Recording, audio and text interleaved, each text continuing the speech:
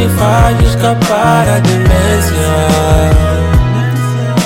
Oh, o som desses olhos me mostra da dimensão.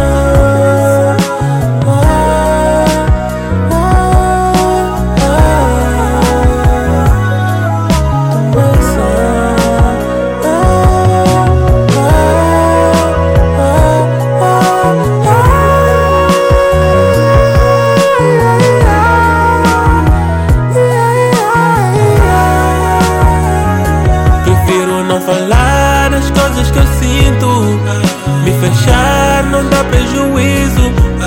Não falar virou um vício.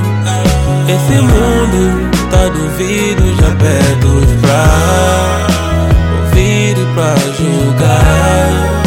Prefiro o som do mar, só isso me traz paz, só isso me leva pra uma outra dimensão.